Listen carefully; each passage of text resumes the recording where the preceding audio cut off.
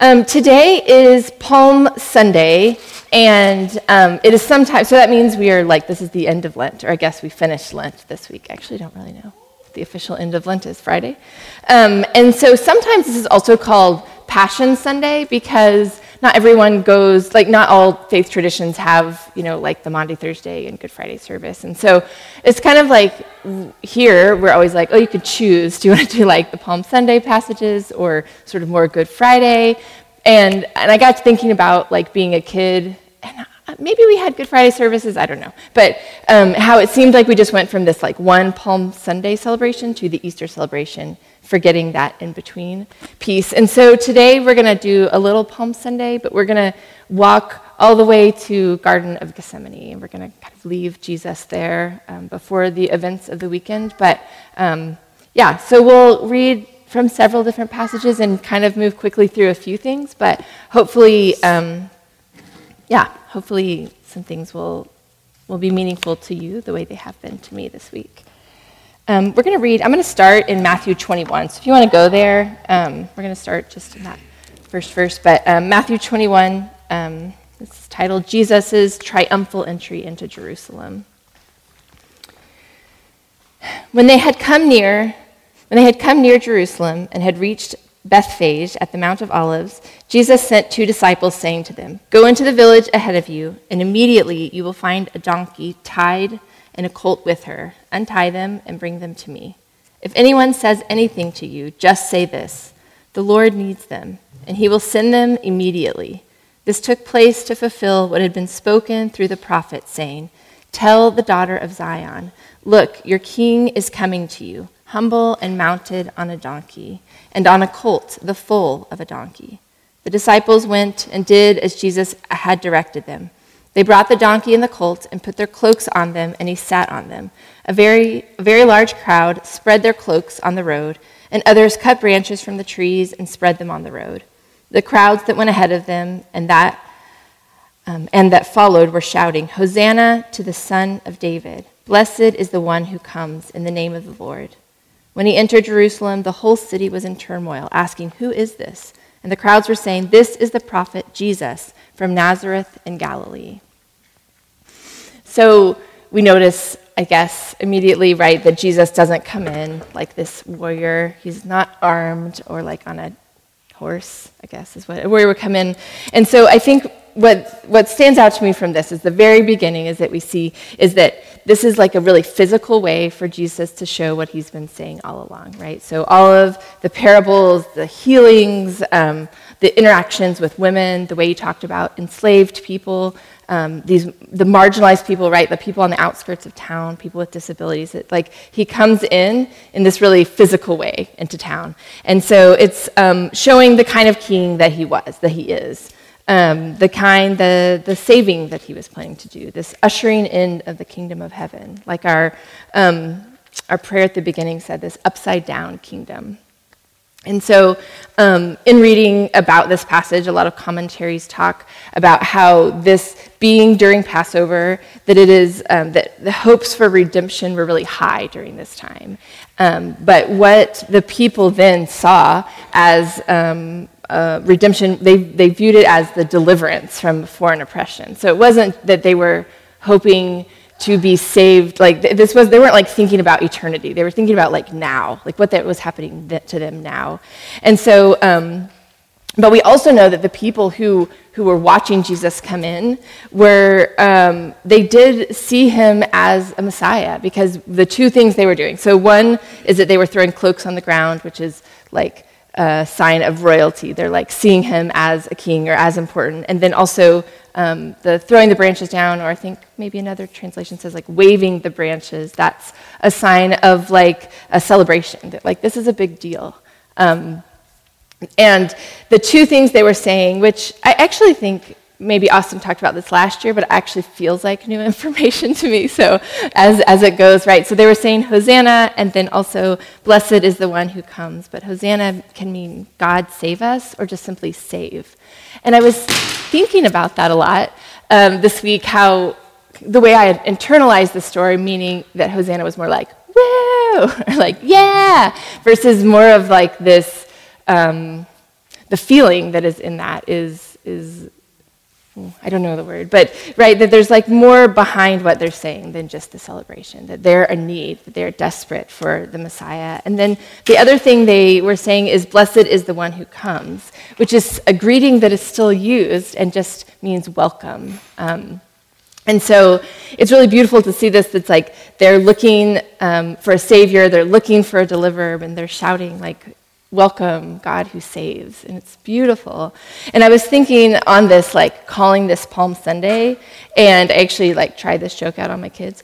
Did not think it was funny, but I was thinking like, should it be called like Donkey Sunday or something, right? That it's like we focus like the palm branches, a relative like sent a verse or whatever this morning about the palm leaves, when it's really the importance is this like physical way that Jesus came in, lowly, not as a warrior, just in continuing that way that he had been coming to them all along.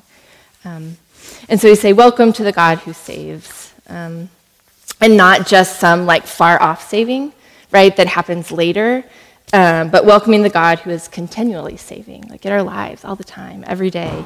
And so I kind of began to see it as Jesus like walking with us in the cycles of death, resurrection, and new life. And for me, in years past and present maybe, when Easter things, when Holy Week feels like too much, like it's really hard to be like, pick through the pieces of what you've been taught and what is true and what do I believe and all those things, that I started this practice with my kids when Whitman was probably around a year, or you can like order the cups of butterflies.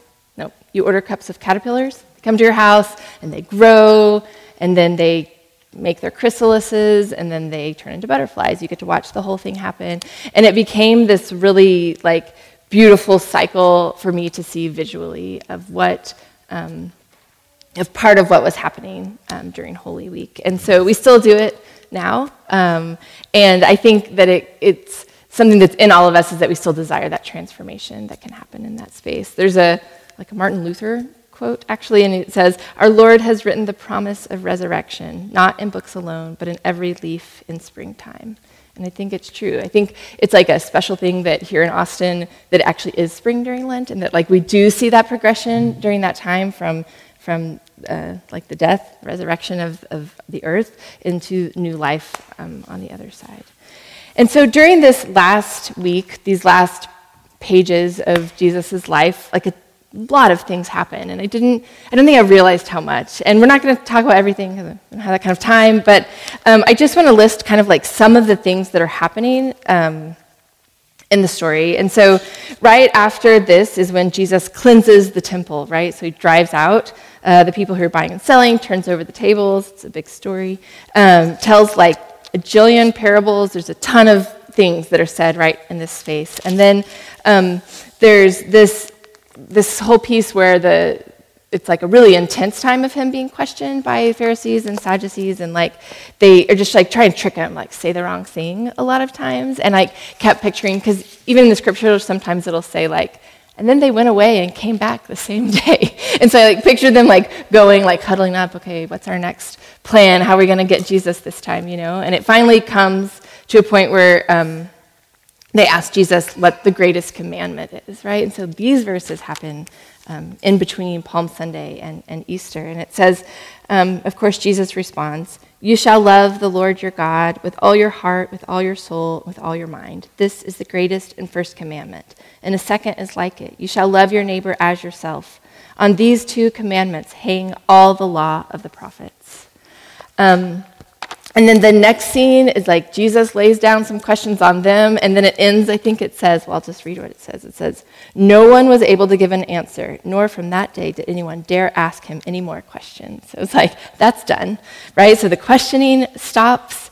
And then, let's see, more stuff happens. And then like all these really serious verses, right? All the ones like, "Woe to you, scribes and Pharisees, woe to you, blind guides." Jesus says, "Woe to you, scribes and Pharisees, hypocrites, for you tithe mint, dill, and cumin, and have neglected the weightier matters of the law, justice and mercy and faith. It is these you ought to have practiced without neglecting the others. You blind guide," right? And he goes on to say, "First clean the inside of the cup, so the outside may also become clean." So much happening. Jesus goes on to give prophecies of the destruction of the temple, of the coming of the Son of Man. He teaches more in the temple, more and more parables. And then there is the plot to kill Jesus. If you want to read, follow along, I'm going to be reading from chapter 26 here. When Jesus had finished saying all these things, he said to his disciples, "You know that after 2 days the Passover is coming, and the Son of Man will be handed over to be crucified." Then the chief priests and the elders of the people gathered in the palace of the high priest, who was called Caiaphas, and they conspired to arrest Jesus by stealth and kill him. But they said, "Not during the festival, or there may be a riot among the people." It goes on that the woman anoints Jesus, and then it says Judas agrees to betray Jesus. Then one of the 12, who was called Judas, went to the chief priests and said, "What will you give me if I betray him to you?" They paid him 30 pieces of silver, and from that moment, he began to look for an opportunity to betray him. This morning, I was listening to a podcast with my kids that they both did not, well, Hollis was fine. They didn't want to listen to. There's like eye rolling, right? Because it's like, they weren't interested. But the podcast is called We Wonder, and it's really beautiful. It will tell a part of Scripture and then just sort of open it up for time to say, like, I wonder how Jesus felt or how the woman felt or, all these things. And I hadn't really planned to do this, but it kind of got me thinking, just for us to sit in all these things that I just rushed through, right? Like all of the Scripture, all of these events. And I'm thinking, like, I don't know, I was at Tree Day for 3 hours and wanted to nap the rest of the afternoon yesterday, right? And so it's like, or I'll be here after teaching for 20 minutes and it will feel exhausting. So I guess I was wondering to open that up, just like, I wonder how at this point, so, the way that the Bible tells us, this is probably like Thursday afternoon, we're talking right now. It's like in that last week of Jesus' life, like, I wonder how Jesus felt, how he was. It's not rhetorical.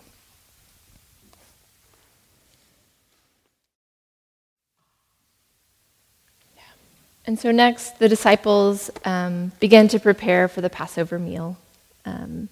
They take the Last Supper together. Communion is taken for the first time. Jesus tells Peter that he will deny him, right? Things continue to happen, continue to move forward. And then in the middle, there is this story of Jesus praying in the Garden of Gethsemane. So we're going to read that. Or I'm going to read it, but y'all can follow along. That is chapter 26, starting in verse 36. Then Jesus went with them to a place called Gethsemane. And he said to his disciples, "Sit here while I go over there and pray." He took with him Peter and the 2 sons of Zebedee and began to be grieved and agitated. Then he said to them, "I am deeply grieved, even to death. Remain here and stay awake with me." And going a little farther, he threw himself on the ground and prayed, "My Father, if it is possible, let this cup pass from me. Yet not what I want, but what you want." Then he came to the disciples and found them sleeping, and he said to Peter, "So could you not stay awake with me 1 hour? Stay awake and pray that you may not come into the time of trial. The spirit indeed is willing, but the flesh is weak." Again, he went away for the second time and prayed, "My Father, if this cannot pass unless I drink it, your will be done." Again, he came and found them sleeping, for their eyes were heavy. So leaving them again, he went away and prayed for the third time, saying the same words. Then he came to the disciples and said to them, "Are you still sleeping and taking your rest?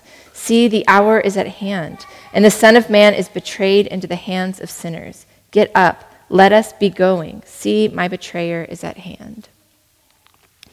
This is another really super human experience. I think I said this around Christmas, that I had read something that talked about how the people that were around when the Bible was written they didn't need to be convinced of Jesus being human. Like, they didn't need to be convinced of his humanity because, I don't know, maybe they knew him or someone who did, but he was like a very real person not that long ago.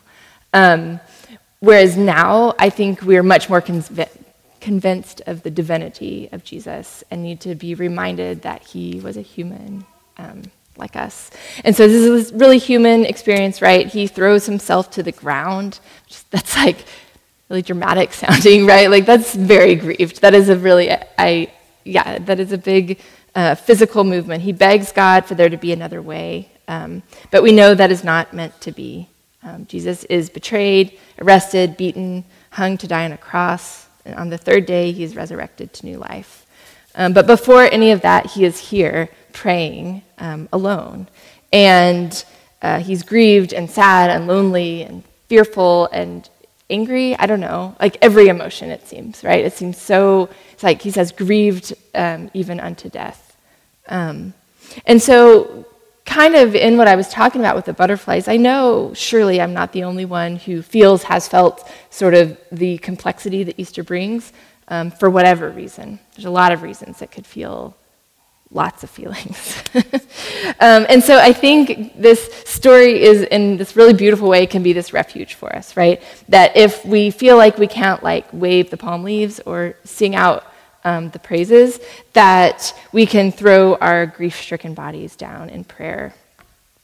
It can be a home for our questions, for our fear, all of those things. This is what N.T. Wright says about it, which is wonderful. He says, "When we ourselves find the ground giving way beneath our feet, as sooner or later we shall, Gethsemane is where to go. That is where we find that the Lord of the world has been before us." So this is this picture of the humanity of the God who saves, the God who's continually saving, who was fearful to enter that cycle, death, resurrection, and new life, but it happens anyway. It still keeps coming, and that's like with us, right? In the quote, sooner or later that ground gives way, or maybe it already has, or maybe it will again, probably. And so Jesus has been there, has experienced it. So at the very least, we can know that we're not alone in those moments. And so this is sort of an invitation to see Palm Sunday differently, to see it as Donkey Sunday, I guess, and that it's not just Hosanna woohoo, but it is Hosanna like God who saves. And so I think we can say welcome to the God who saves in a different way. When we know that we don't have to jump from the palm leaves to the Easter Sunday, he is risen text from whoever is going to send that to you. Sorry, I didn't. And we don't have to jump from one to the next one so quickly that we can just be in that murky, hard stuff. All of the times where he's yelling at the Pharisees and just frustrated, and all of the times that Jesus is fearful and sad, that we could just hang out in there, and that's okay. And I think that's really all. I just wanted to offer that invitation to y'all of Holy Week, that we don't have to jump between the two. So let me pray for us, and then we're going to start communion together. And I think we kind of skipped over, there's so much we could have said about that piece of this story too, about Jesus. Maybe, I don't know who said it, whatever, that's the last thing Jesus was I want to get these things out to say, and that's kind of one of those last times, right, is that sharing in communion. So let me pray, and then we'll take communion together. God, I joke that I almost make it through even announcements, not saying the wrong thing, and then something comes out that I wish wouldn't. But I know that you're okay with it, with the jokes or with the silliness and all the things, God. And it's not making light of what happens Easter Sunday, but that we saw even Jesus kind of want there to be another way and wish that it could look different. And that's in me too, God. Be near. Amen.